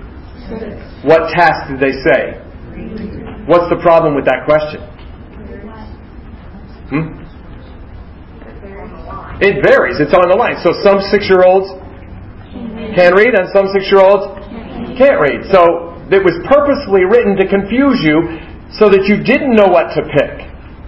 And since you didn't know what to pick, they were waiting to see if you would give the child more time by calling it normal. And that's exactly what they do. They purposely give you ages and tasks where it could go either way and ask you what's going on here. And so you always call it normal. Now what about this? You have a 13-year-old who isn't potty trained. Did I say call that normal?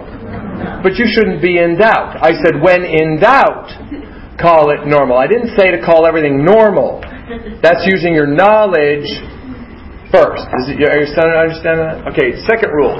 Rule number 2. When in doubt, pick the older age. I don't know about you guys, but whenever they ask at what age should a kid be able to do a certain thing, I could always narrow it down to how many? 2. And I never knew which one to pick. When I started using this rule, my scores went through the roof, went way up. I picked the older age, not the oldest, but the older age in the 2 that it could be. So in the question here, at what age should a child be able to walk? There are 2 ages where it could be. What could those be? 14. B and C. 12 and what? 14 was it? Yeah. So what would you pick? 14. Because you're giving the kid more time. Yeah, some kids could walk at 12, but give them a couple more months. Are you seeing the principle? And then rule number 3, when in doubt, pick the easier task. I always got questions where they said, a kid is a certain age, what task have they mastered? And they'll give me 4 tasks. I could always narrow it down to how many? 2. And I never knew which one to pick. Once I started using this rule, my scores went way up. Why do I pick the easier task? Because I'm giving him more time to do the harder one. Now, look at a 6-month-old kid. There are 2 tasks there that a 6-month-old kid probably would be doing, working on, or trying to do. What would be those 2 that they would be working on or trying to do? B and C, rolling over and sitting up. Okay, so what's the answer? Roll over, because that's easier than sit up. Do you understand that in growth and development they always give you 2 right answers? On purpose. See, I thought there was 1 right answer and 1 wrong one, and I just was stupid and didn't know the difference. No, they always give you these, in growth and development in particular, they give you 2 right answers. And they want to see, are you going to call it normal, pick the older age, and pick the easier task. When you get growth and development questions, what do I want you to be chanting in your head? Normal, older, easier. Normal, older, easier. Okay? Literally, my scores on a growth and development test went from an average between 38 and 48% to 70 to 78% in a day when I started using these rules. And I didn't learn any more information. I finally figured out what they were up to. Okay, general guessing skills. Rule out absolutes. Why are absolutes not good answers? You have to be able to apply to every situation. Yeah, and all you have to do is find one situation where it doesn't apply and it's wrong. Now, did I say never pick an absolute as your answer? Because aren't there some absolutes that you should know? Like never push potassium IV. Never give a med to a patient unless you can identify. Right? Those are absolutes and they're correct. Why can you pick them? Because of your knowledge. But I'm saying if you're guessing, don't pick them. Number 2, if 2 answers say the same thing, neither one is right. Why can it be this? I had a HESI test last spring, and it asked me about a disease I never heard of before. And it asked me, what would you see A said increased bowel sounds, B said something else, C said borborygmi, and D said something else. Well, I immediately ruled out increased bowel sounds and borborygmi because they were the same thing. Then I figured which one of the remaining ones would be logical. I picked it and got it right. And that was just a guess.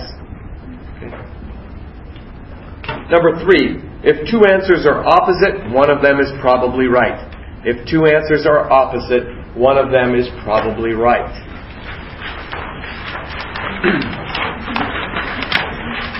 Number 4, the umbrella strategy.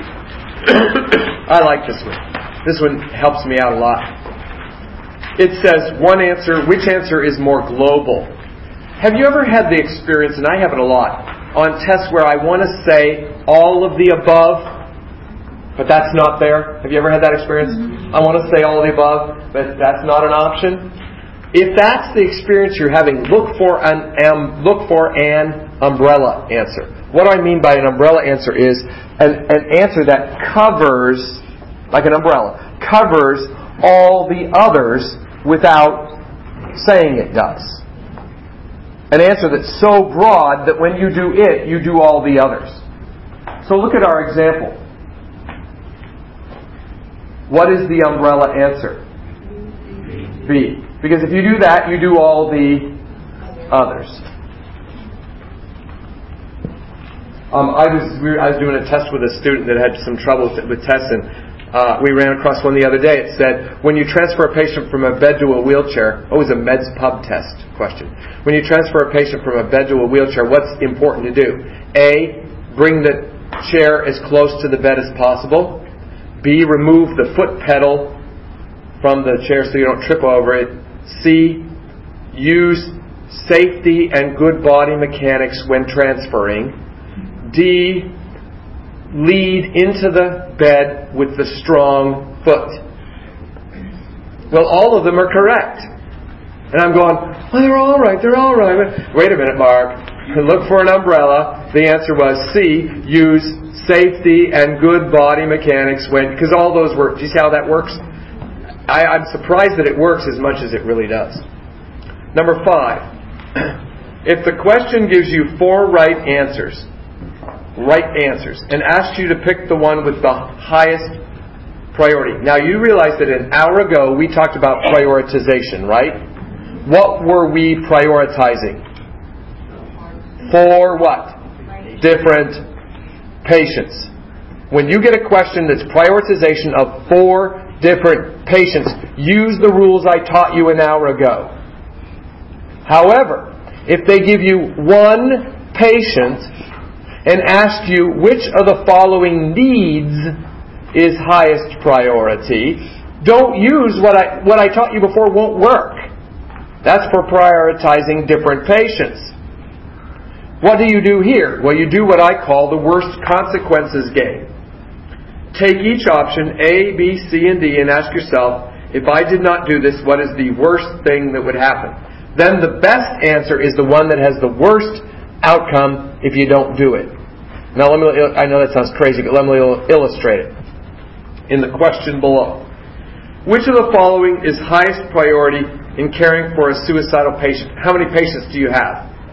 1. So those rules I taught you about before, do those apply? No. So let's take each answer. If you do not give him a tranquilizer, what is the worst thing that would happen? He'd be agitated. Okay. If you don't orient him to the unit, what's the worst thing that would happen? He'd get lost and disoriented. If you don't put him on suicide precautions, what's the worst that would happen? He'd be dead. If you don't introduce him to the staff, what's the worst that would happen? Wouldn't know anybody. So, of being agitated, lost, dead, and not knowing anybody, what's the worst? Dead. So what's the highest priority? Suicide precautions. So let's do it with the next one.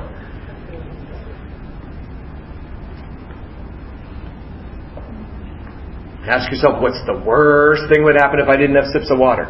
What's the worst thing that would happen if I didn't have pain meds? What's the worst thing that would happen if the side rails weren't up? What's the worst thing that would happen if I didn't use the abductor pillow? Not just something bad, but the worst thing that would happen.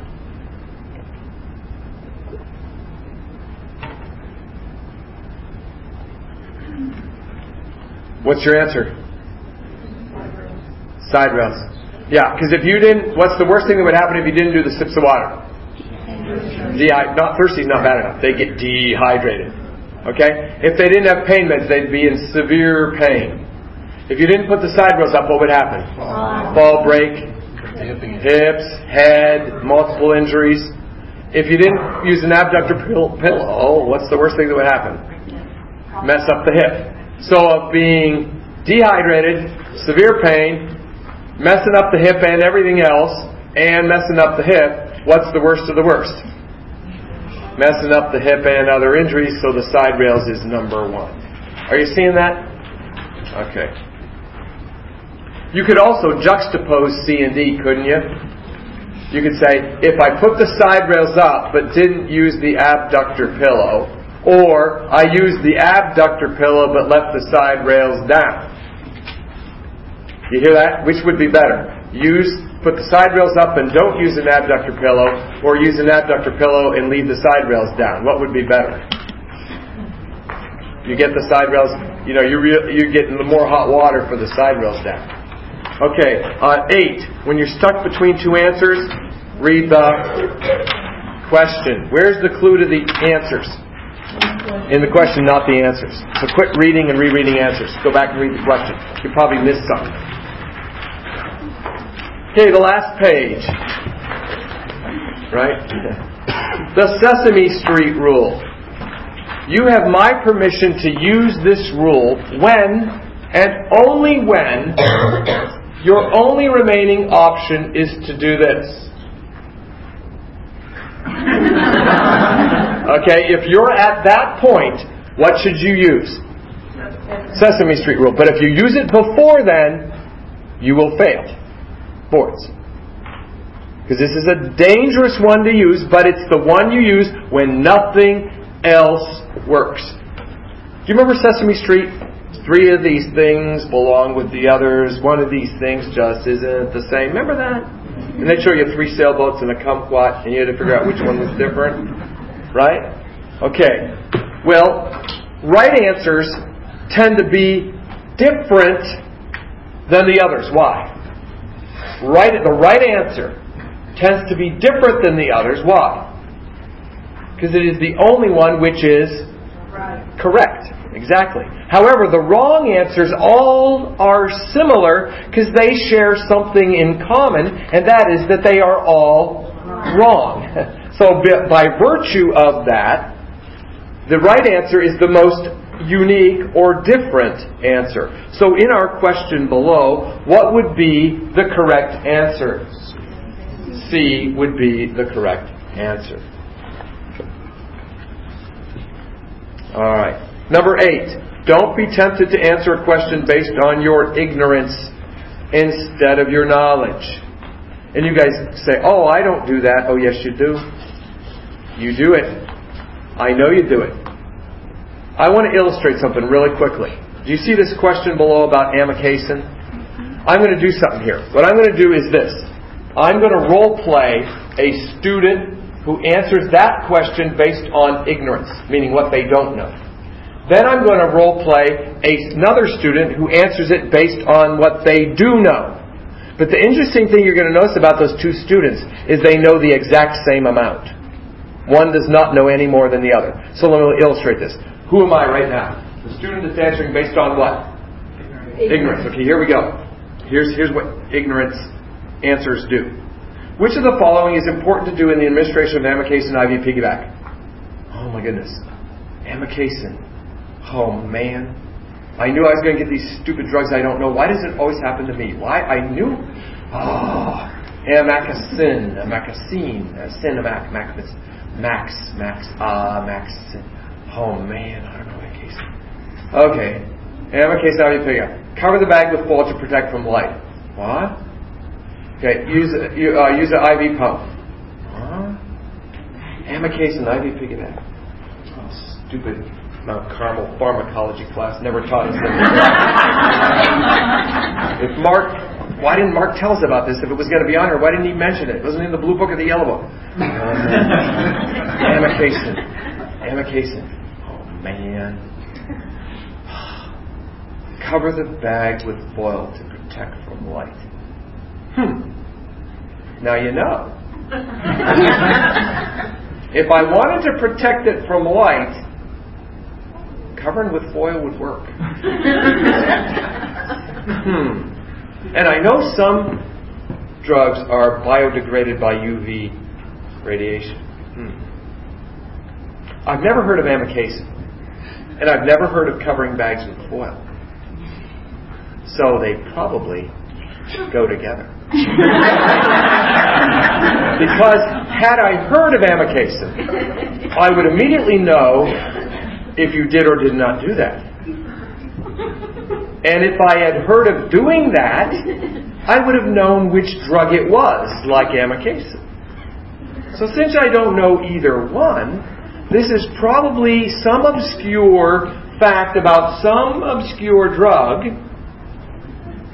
and I'm not going to let him trick me, so I'm going to pick cover the bag with foil to protect from the light.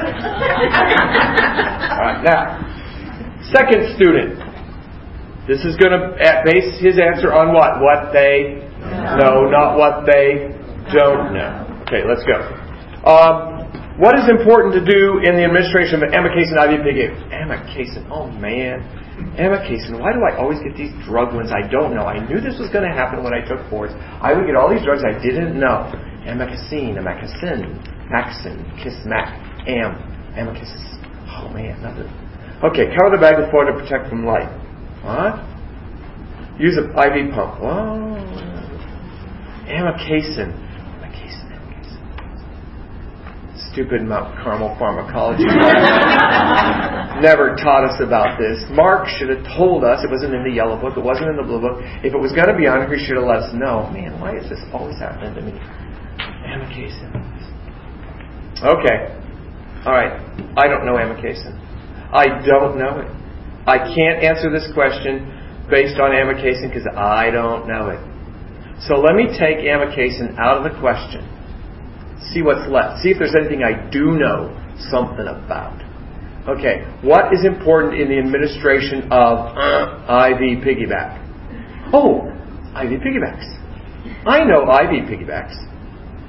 I've given them. I've seen them given, and every time I've seen them given, 99% of the time they're on a pump. So I'm picking pump. Now, who got the question right? First one or second one?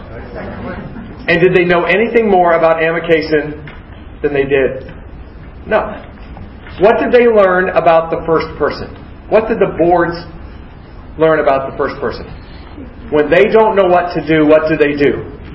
They go around covering bags in foil. What did they learn about the second person?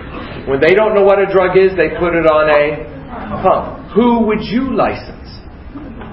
No, I'm serious. Who would you license? Do you see what I'm saying? But here's the deal. If you don't know what something is, what should you do? Pull it what? Away. Out of the question, read the question without it there, and see what happens. I had a student that was really bad at this. I knew she finally got it when we did a question like this, and she finally said, what is important to do to teach parents of a kid going home on Pen VK suspension? And she sweat Pen VK for like 20 minutes, not really, but for a minute or two, sweating what Pen VK was. What's Pen VK? What's Pen VK? I don't know Pen VK. I don't know Pen VK. And then she looked at me and she said, oh, I don't know what it is, do I? And I said, do you? And she said, no. And she says, I'm supposed to pull that out of the question, aren't I? And I said, do you think you are? She said, yeah, I think I am. And I says, she said, should I do it? And I said, do you think you should do it? And she said, yeah, I'll do it. So she reread the question. What did it do? What did it read when she pulled out Pen VK? What's important to teach the parents of a child going home on a suspension? And she said, oh my goodness, it's letter D, isn't it? And I said, yeah. You know what D said? Shake well before giving. And that was the right answer. Do you understand? Boards will give you things you've never heard of for the purpose of seeing if you use common sense. See, if I want to measure your common sense, if I want to measure this whole class's common sense, I have to ask something about which none of you know, none of you have knowledge. Because if you don't have knowledge, what do you have to use? Common sense. So I have to ask you about a drug nobody's ever what? Heard of. A disease that no one's ever heard of. Or a treatment that no one's ever heard of. And that way I can measure what? Common sense. So when you get something you don't know, use your common sense. It's probably a really, really easy question. So don't freak out that it's hard. And that happens a lot in the first 10. Use your common sense in the first 10. Do not overanalyze those first 10 questions. Take them as though you weren't even a nurse. Say to yourself, what I think Aunt Billy would answer for this one. You know, it's just, they're ambiguous, but they are very clear. Not clear, but they're very, everybody gets them right even though they're vague. Alright? Now, last things, if something really seems right, it probably is. My point there is, do I have any gut changers here? People who go against their gut answer, stop it. You have no right to go away from your gut answer unless you could prove why the other one is superior. Not just as good, but what? Superior. So if you have a gut draw to letter B, your gut answer is B, but you think, oh, well, maybe it's C. Should you pick C? Not unless what? Not unless you could articulate a reason why C is what? Superior. Not just as good. There is a mini mark on your shoulder when you take this test. I am there. I'm sitting right there. Little mini mark is right there. And when you go to change from your gut, what is mini mark going to say? Why is that superior? Why is that superior? And if you cannot tell me why, you get your hand off that button. And you pick your gut. Alrighty? So don't go... Research has shown that you change from right to wrong twice as much as you change from wrong to right. So it's a losing battle. Don't do it. Number 10, if you don't know the answer, you do know the answer, use your common sense. Alright, that's it for the review. I just wanted to give you 3 parting shots on that last page. Just 3 things and then we're done. Okay, Mark, move it. 3 expectations you're not allowed to have. Do you know what fails people a lot? They get taken the test, and during the test, it wasn't what they expected. It wasn't what they were hoping for. It wasn't what they wanted. And that breeds negativity. And then that negativity affects their what? Performance. And then what happens? They fail. So what failed them? Their negativity. Where did their negativity come from? It didn't live up to their expectations. It wasn't what I expected. Well, here are 3 expectations you are not allowed to have. If you have these expectations, get rid of them right now. They are dangerous. They will kill you on this test. First expectation, don't expect 75 for the RN or 85 for the LPN. Don't expect 75 or 85 questions. Don't expect it. Go there expecting 265 or 205, depending on whether you're an LPN or an RN. Go there and prepare yourself, psychologically, mentally, physically, emotionally, to go for the whole maximum. You know what happens? I know this happens. I've heard people say it all the time. They say, oh, I want 75 questions. I hope I get 75 questions. They've got the whole church praying, dear Lord, let Sally have 75 questions. You know, it's on the church website. You know, pray for Sally that she has 75 questions when she takes... That's so stupid. Because what happens? When you go take that test and you hit 75 and you answer it and you hit the button and it goes 76, what do? And then you hit 110 and then you're... and then it's 198. And then 215. You start going, what? This is horrible. This is terrible. I'm doing so bad. This is horrible. I just can't stand this. So what's entering your mind? Negativity. What happens to your performance? It's going down. Why do you fail? You failed because you had this unrealistic goal of 75. Expect 265. In fact, the longer you go, you're doing fine. everybody says, oh, I want 75. Well, that's dumb. Because somebody said, no, here's what they say. They say, I got to 200 and I knew I was failing. That's the stupidest thing ever uttered by a human being. Because this is a computer adaptive test. If you got to 200 and you were failing, what would it have done? And if you were failing, what would it have done? Shut off. So the only way you're getting to 200 is if you're not what? Failing. You aren't failing. Now, are you doing a bang-up job? No. But who do you think you are? Who do you think? Are you God's gift to nursing? No, you're average. So you're going to be average. So don't. Do you see what I'm saying? If you get 220, if you're on question 220, what should you say? Okay, I'm still in the game. 223, I'm still in the game. 224, I'm still in the game. 225, oh, it shut off. And everybody says to me, Mark, well, when you tell me that, when it shuts off, I'm going to freak out. My reply to them is, I don't care. I do not care what you do after it shuts off. All I care about is what you do before it shuts off. So freak out all you want afterward. Don't freak out before. The reality is the same number of people, same percentage of people pass at 265 as pass at 75. And every number in between. There's this rumor out there that says if you go to 265, the percentage of people failing is like 2 or 3 times at 75.